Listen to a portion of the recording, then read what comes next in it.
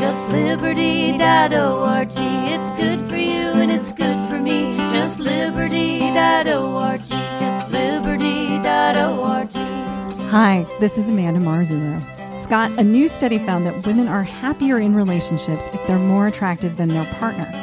So what do you think? That's excellent news for the missus. And to all the gals from back in the day who had a chance at this ugly mug, eat your heart out. You know, if I had $1 for every woman who found me unattractive, eventually some of those women would have found me attractive. Do you really think that would be enough money? Honestly, probably not. It's why we're doing a podcast and not a YouTube channel. I was blessed with a face made for radio. Hello, boys and girls, and welcome to the September 2017 edition of the Reasonably Suspicious podcast, covering Texas criminal justice, politics, and policy. I'm Scott Henson, Policy Director at Just Liberty, here today with our good friend Amanda Marzullo, whose day job is Executive Director at the Texas Defender Service. Mandy, what are you looking forward to on the podcast today? I'm looking forward to talking about discovery. I can talk about that all day, all the time. First up, though, the Dallas and Houston police departments are experiencing large departures after the Texas legislature cut lucrative pension deals. The Houston PD has lost somewhere in the neighborhood of 200 veteran officers, and the Dallas Police Department has lost somewhere in the neighborhood of 600. Police officials in both cities suggest that these departures could pose a public safety threat. So, Scott, what's going on here, and should the public worry?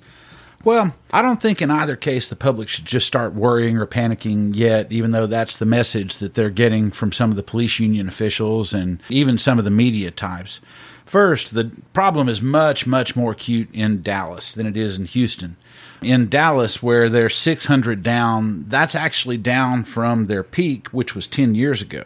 And so the other thing that's happened over 10 years is that overall crime has continued to drop over most of that period. There's been a slight uptick in violent crime the past couple of years in Dallas, but property crime continued to decline, and that's after a pretty steep decline over a decade. And so it's hard to say, okay, this is causing any specific increase because they were also down a bunch of officers before then.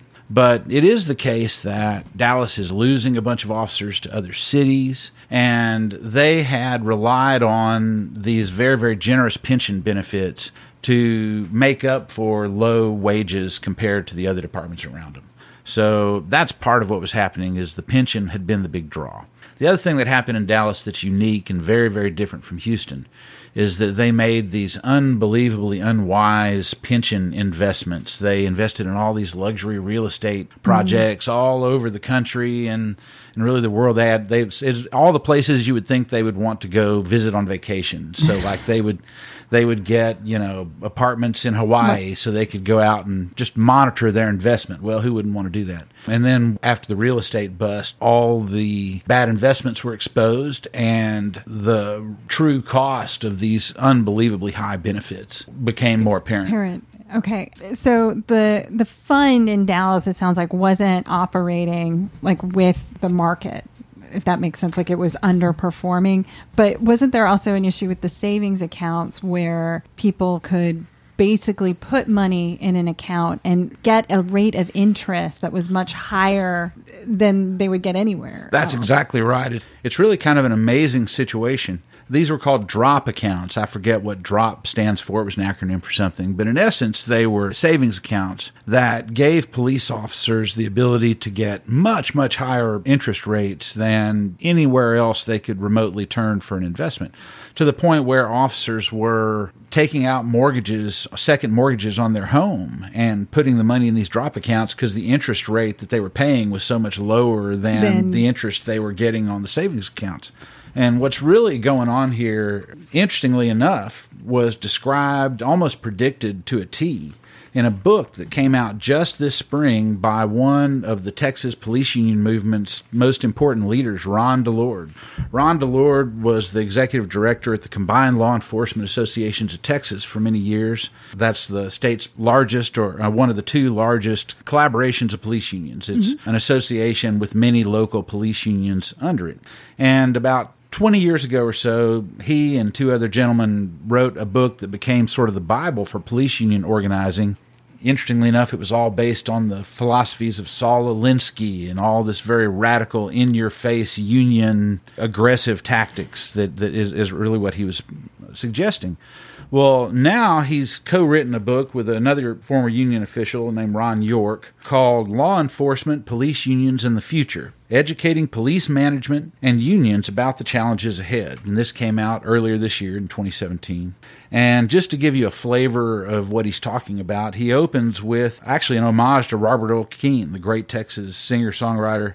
A message to police unions, it says. The road does not go on forever, and the party eventually ends. So that's his, literally his opening salvo for this book. And his argument is essentially, and I'm going to just quote here for a moment, the pillars that supported first responders receiving high wages, benefits not available in the private sector, Cadillac health insurance at work and in retirement, and a defined benefit pension that allowed for a guaranteed pension for life, had been eroding for decades. And without these underlying pillars, any sustained attack has a good chance to succeed. And in truth, that's really what we saw this legislative session when we saw retrenchment in police pension benefits. He goes on to explain why he thinks this happened. The truth is, the Great Recession of 2008 merely pulled the curtain back, exposing the true costs of public sector wages, benefits, insurance, and pensions. This exposure caused a negative feeding frenzy against public employees by the media.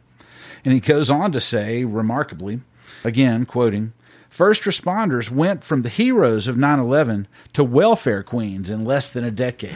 Yeah, we haven't necessarily gotten to welfare queen yet, but we are looking at a situation where police officers are being compensated in a manner that the cities can't sustain. And that's far, far greater than what the average taxpayer faces. Yeah. For example, almost every taxpayer has had their defined benefit pension plan, if they ever had one, erased, and they now have a 401k if they are lucky.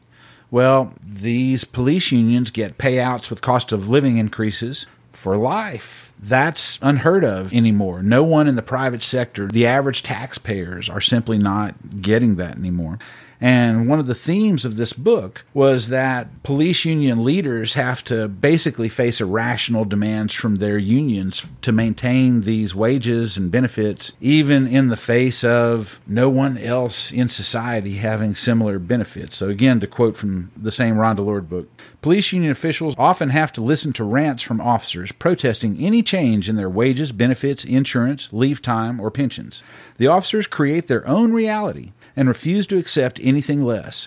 Many officers appear to be disconnected from the economic pain and stress faced by taxpayers in the private sector. And so Ron DeLorde was warning them in his book that there was going to be a comeuppance for this sort of behavior, and now there has been. Oh, well, we'll look forward to watching this story as it unfolds.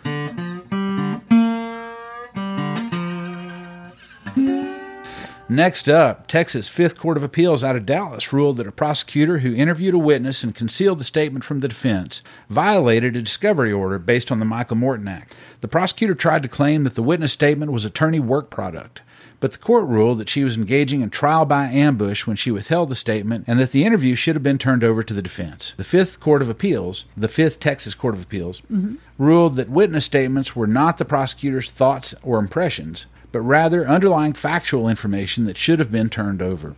The Texas District and County Attorneys Association recommended, based on this case, that in similar future situations, prosecutors should, quote, notify the defense that they had interviewed witnesses but are withholding those statements. So, Mandy, is that good advice? No, not in this situation. I think that this ruling is very clear that statements by a witness, even if they're disclosed directly to a district attorney or an assistant district attorney, are still statements for purposes of discovery, and that they don't fall within the work product doctrine.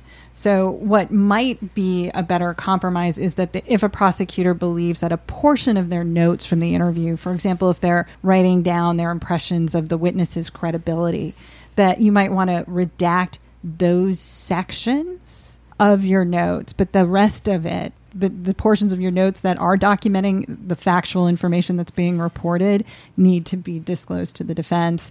And I'd say you probably would also want to notify the court that you're invoking this privilege. Well, that was a very measured assessment. You know, part of the reason Part of the reason that I pointed this out and wanted to talk about this is that I know that prosecutors overstating how much discovery they should be allowed to withhold sort of pushes your berserker button and sets you off. So I thought I would get more of a rise out of you than that I did. But I'm trying to be restrained these days. Well, that was very restrained. You did very well. Yeah, well, it was also a limited question, right? Well, to me, what I was struck by, and the reason that I pointed it out to you in the first place, it was so odd that the ruling was so very specific that the statements, the actual witness statements themselves, the things between the quote marks or the things where you said the witness told me X, or an oral statement where the witness had said something to the prosecutor, that you have to disclose that. So then to say, go ahead and withhold it and then ask again for basically the same ruling struck me as weird. And that's why I thought it might set you off a little more than it did. Well, I think that part of the thing about the decision that's a little odd is that they really, it's not odd. The court tried to avoid engaging in any kind of statutory analysis in the decision. So they really focused on the discovery order that was issued in this case and said that the prosecutor was willfully violating the discovery order rather than going into the more general responsibilities under the act. But the big meat of it that's important for prosecutors is that I think that this is another decision in a long line of decisions that says that you can't have an end run around your disclosure requirements simply because you're the person interviewing a witness. That those are still statements for purposes of discovery, and it's not work product. Got it. Moving on. In our final top story, the Federal Fifth Circuit Court of Appeals on October 2nd will hear oral arguments related to an order by Federal District Judge Lee Rosenthal, who declared Harris County's pay-for-release money bail system unconstitutional. So, Scott, what's at stake in this litigation? Really, there's an incredible amount at stake on many levels here. And I know the bail bond industry think that their economic future is the most important thing that is at jeopardy. But really, this will be one of the biggest changes you could imagine for Harris County's local system. And that's one of the largest court systems in the country. So it's a really big deal. As I think about this case, I keep thinking that there was a prosecutor on the Texas District and County Attorney Association user forum who was worrying about the question of, well, what's going to happen to all these people who we arrest for misdemeanors and take them to jail and they plea out for time served? Are they going to be willing to have a plea if they're already out of jail, or are we going to have to take them all the way to trial? Are people going to be more likely to press their rights if we don't have that leverage? And he worried, well, what's going to happen to court dockets when that happens? Yeah. That's a legitimate question concern. Because right now they've been suppressing their court dockets and maximizing the plea rate by using the coercive pressure of jail on behalf of the prosecutors to say, okay, you can stay in jail and fight for your rights, and we'll go to trial in 6 months, or you can sign right here and get out for time served. Yeah. And that's going to be a huge difference. I'm reminded of in Alice in Wonderland where the Queen of Hearts, said, no, verdict first, trial later, punishment first, verdict later. That's what we're doing here. We're punishing first. And just if you get a verdict, great. And if you get a dismissal, oh, sorry, that you were incarcerated, but you could get to go home now. And that's the system. Well, if most people for misdemeanors start to get out, that's going to change that dynamic significantly. So I also should mention, toward the end of my time at the Innocence Project of Texas, I started thinking and coming across more and more examples of how this coercive pressure of pretrial incarceration would put pressure on people to accept plea bargains for things they didn't actually do. Yeah, no, I think that there have been some studies that have shown that sort of the wrongful plea rate you're going to see rise as the stakes are lower. So if it's just getting out and time served, usually I think sadly a lot of misdemeanor defendants are also unaware and uncounseled of the collateral consequences of a conviction. So they might think like, okay, there's nothing more that will be done to me. This won't carry forward. So I think you're right that we're going to see the plea rate drop. I'm not sure that you're going to see an explosion in the number of cases that go to trial, but you might see defendants being able to negotiate better deals. That's right, and probably a higher dismissal rate, I would guess, too, if you can actually make them have to prove it instead of just reacting to that pressure. But, in Harris County, they've had those 300 or so exonerations based on field tests of drugs that came back later as not drugs. And you listen to law enforcement and they say, oh, well, all those were people trying to sell fake drugs. But according to the people in the public defender's office, while that's true of some of them, it's also true of many others that they did think they were innocent and just pled to get out. Yeah. They maybe already had a record. They were sort of arresting the usual suspects to begin with. And so, what's one more thing? I just want out. Yeah, or sadly, I think in some cases you saw that defense attorneys were counseling their clients to take the pleas in order to get out. That's exactly right. So that's the kind of pressure that is relieved on defendants. And I think you're going to see a really different system once that transition is over. I'd be surprised if you didn't. Yeah. Coming up in a segment called Forensic Follies, Mandy and I consider a law professor's argument that Texas junk science writ is too restrictive, as well as an important development on the DNA mixture issue we talked about in the August podcast. But first, a quick word from Just Liberty.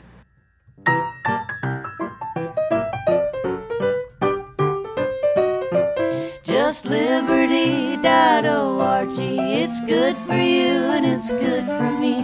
JustLiberty.org. JustLiberty.org. Hi, this is Scott Henson, Policy Director at Just Liberty and co-host of the Reasonably Suspicious podcast along with Amanda Marzullo. On Wednesday evening, September 20th from 6 to 8:30, we're hosting a launch party for podcast listeners and supporters at the ATX Factory Group Workspace off of Cesar Chavez in East Austin. Come join us. It's a great chance to learn more about Just Liberty, meet our team, and celebrate the launch of the newest media institution in Texas' criminal justice reform movement. For more info, check out Just Liberty's Facebook page. It's good for me. JustLiberty.org. JustLiberty.org.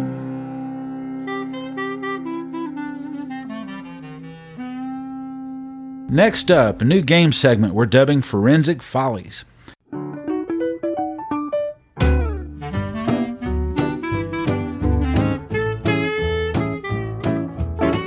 In this episode, we're talking about an issue I'm calling Junk Science Writs and the Goldilocks Problem.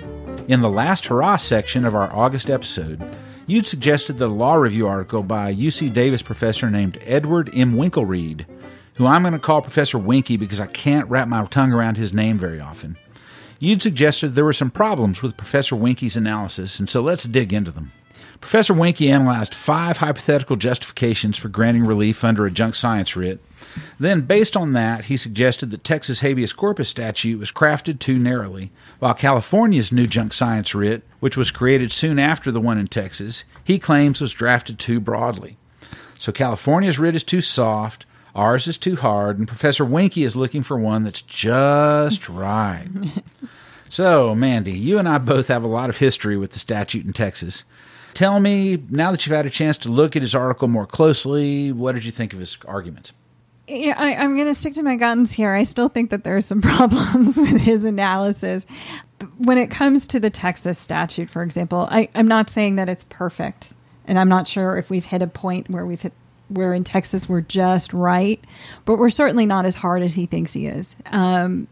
Part of the issue is that the Texas statute provides that you're entitled to a new trial if the science or changes in the science or the forensic examiner's own knowledge of that science contradict the testimony that was admitted at your trial. And he says that that requires a full denial of the testimony in question. And that's not exactly how that word has been interpreted in Texas. So contradicts has a few, I think according to the Merriam-Webster dictionary, it has 3 different definitions, and one of them is just a mere inconsistency. So if it just doesn't square with the testimony in a way that is, in this case, that is consistent or makes sense with the prior testimony at trial. And it seems so far the Court of Criminal Appeals has been applying the latter definition. So in the Robbins case, we saw that was a case where the medical examiner testified at trial that based on her autopsy findings, the case involved a homicide. after looking at the case, after several years of experience, she came back and said, I had that wrong. It's not necessarily a homicide, but it's undetermined. We can't make that inference or that conclusion based on the evidence that's in front of us. So that's not a full rebuttal of the fact that it was a homicide, but it certainly is inconsistent. Right. Professor Winke, he was describing it as though you had to have actually a full exoneration by the evidence for it to maybe apply under Texas writ. I have to say, I was the Innocence Project of Texas's policy director when we passed this bill and was involved in the negotiations with this. And the word contradict actually came from Senator Joan Huffman's office, and we were in negotiations with the Harris County DA's office. And Justin Wood, who you know very well, was on the other side of the table. And we talked about all this language pretty carefully before we installed it. And what your definition, how you're defining contradict as being more about an inconsistency, less about a complete rebuttal, was definitely how we thought of it at the time we were negotiating it. And it seems to be how the court has interpreted it so far. And another piece of this is that the testimony in question, I believe in California as well as in Texas, I mean, I can definitely say this about Texas, that it's going to be viewed in the context of the case. You still have to show that it's not just an inconsistency in the science, but something that goes to the heart of the case against you. So I think both of these standards are a little bit more robust, or a bit different from, I think, the way Winke characterized it. Right. He seemed to imply that California really would just let you out if there was even the most modest, shading on the science, or that if there was anything that called it into question at all. But you're right. It does still have to have bearing on guilt or innocence. It can't be so far off the beaten path there. And it's hard to imagine that the California courts are interpreting it as liberally as he's suggesting, just like the Texas courts are not interpreting contradict as limiting as he's suggesting. So,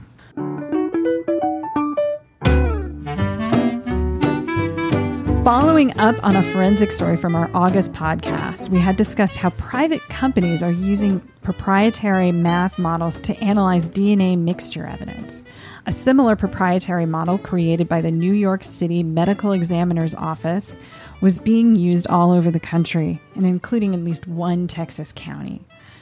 New York courts recently required the New York Medical Examiner's Office to turn their model over to a defense expert who reviewed the evidence in the judge's chambers.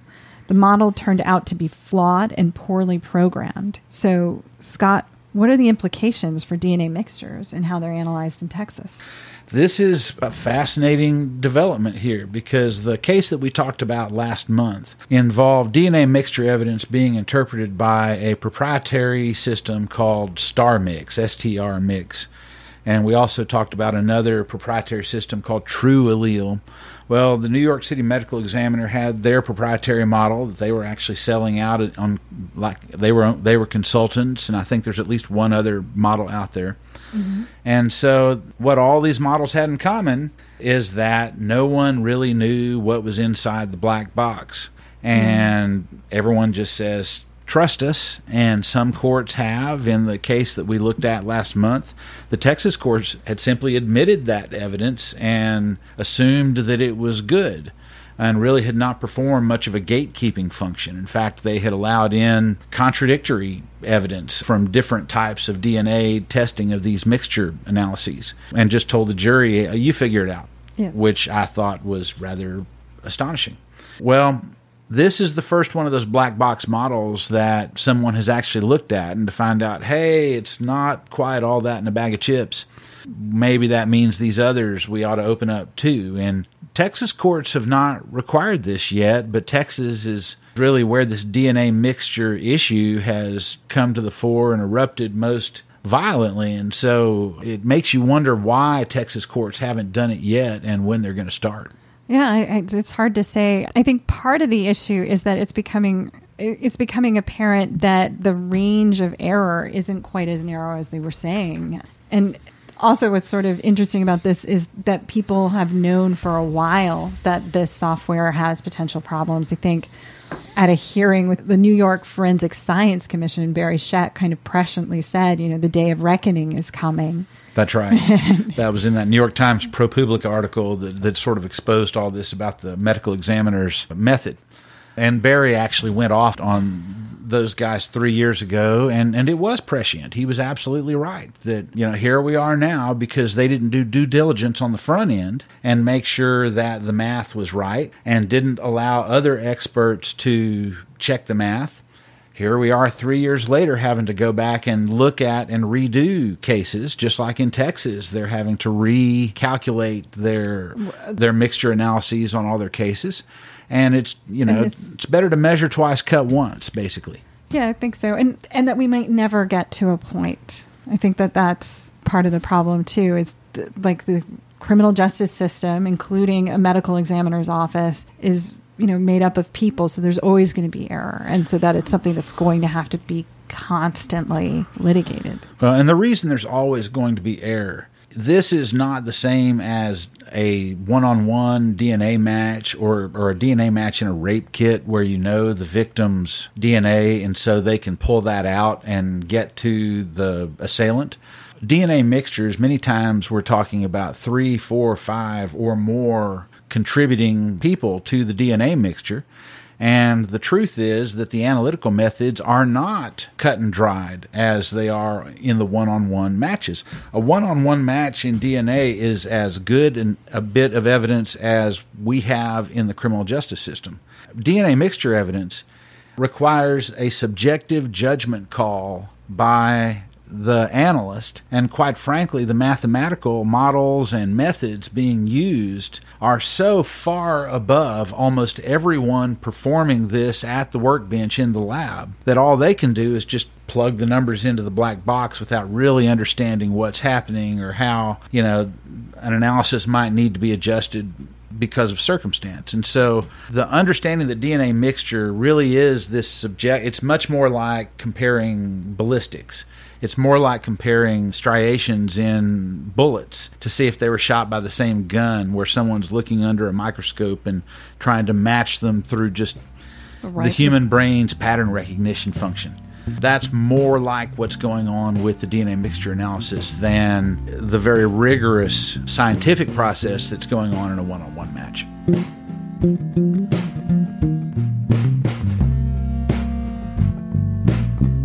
Well, now it's time for our rapid-fire segment we call The Last Hurrah. Mandy, are you ready?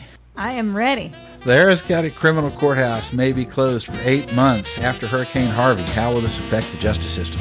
I think it's going to create a backlog that's going to take several months, if not even over a year, to clear. And there are several cases that were scheduled to start trial right now, essentially, including one death penalty case. The criminal courthouse was the worst flooded building in town, they said. My heart goes out to them. During Hurricanes Katrina and Ike, local jail prisoners were stranded in flooded facilities in New Orleans and Galveston. Did anything like that happen during Hurricane Harvey? Allegedly, prisoners in Beaumont, federal prisoners, were stranded in flooding waters. That's now been disputed by the Bureau of Prisons, but that's what it sounds like went on from emails that came out from prisoners to their family members. And then in Harris County, the county jail actually let prisoners out from their probation facilities during the height of the flooding and just said, we can't feed you, we can't take care of you, go out into the flooded waters. TDCJ, I should give them credit. They actually did move all their prisoners out of the flooding areas and were very conscientious about that and got them all out well ahead of any significant problems. Federal inmates in a flooded prison in Beaumont let the outside world know about dangerous conditions there through a monitored email system designed to let them keep in touch with their families. Should state inmates in Texas prisons have email access? Absolutely. Email is important. I mean, in this case, I think it just demonstrates it's an important function just in and of itself. Like, we would never have known about the dangerous conditions in this facility if it weren't for the email access that the prisoners had. But email also allows prisoners to remain in touch with their families despite long distances, which also facilitates their ties to their community and helps with reentry. So it makes sense both from a constitutional standpoint, I'd say, and for a policy reentry requirement. Moving on, the Brennan Center found that murder rates in America's 30 largest cities are down this year, led by Houston, where murders are down 20%. Are you encouraged by this news, Scott? Now, it's always good news when fewer people are murdered, there's no doubt. But I think the one lesson to take here is that we shouldn't get too excited when the numbers go down for a half year's numbers, just like we shouldn't get too excited when we see a 1-year increase or a 2-year increase. These crime numbers really take a long time to interpret them. You don't really understand what's happening until you have a several-year trend. So the Urban Institute found that the longest sentences given to prisoners are getting even longer. Does that make us safer, Mandy? Probably not. Almost definitely not. There's a lot of data out there that says that there are diminishing returns on these longer sentences, and people age out of crime. More than 7,000 Texans have signed Just Liberty's petition to DPS requesting new rules to limit arrests for Class C misdemeanors. What's next? The Public Safety Commission will consider our request at their October meeting, and at this point, with lots of bipartisan support, I think we got a decent shot. All right, so we're out of time, but we'll try and do better the next time. Until then, I'm Scott Henson with Just Liberty. And I'm Amanda Marzullo with the Texas Defender Service. Goodbye, and thanks for listening. We'll be back next month with another edition of the Reasonably Suspicious podcast. And until then, keep fighting for criminal justice reform. It's the only way it's going to happen.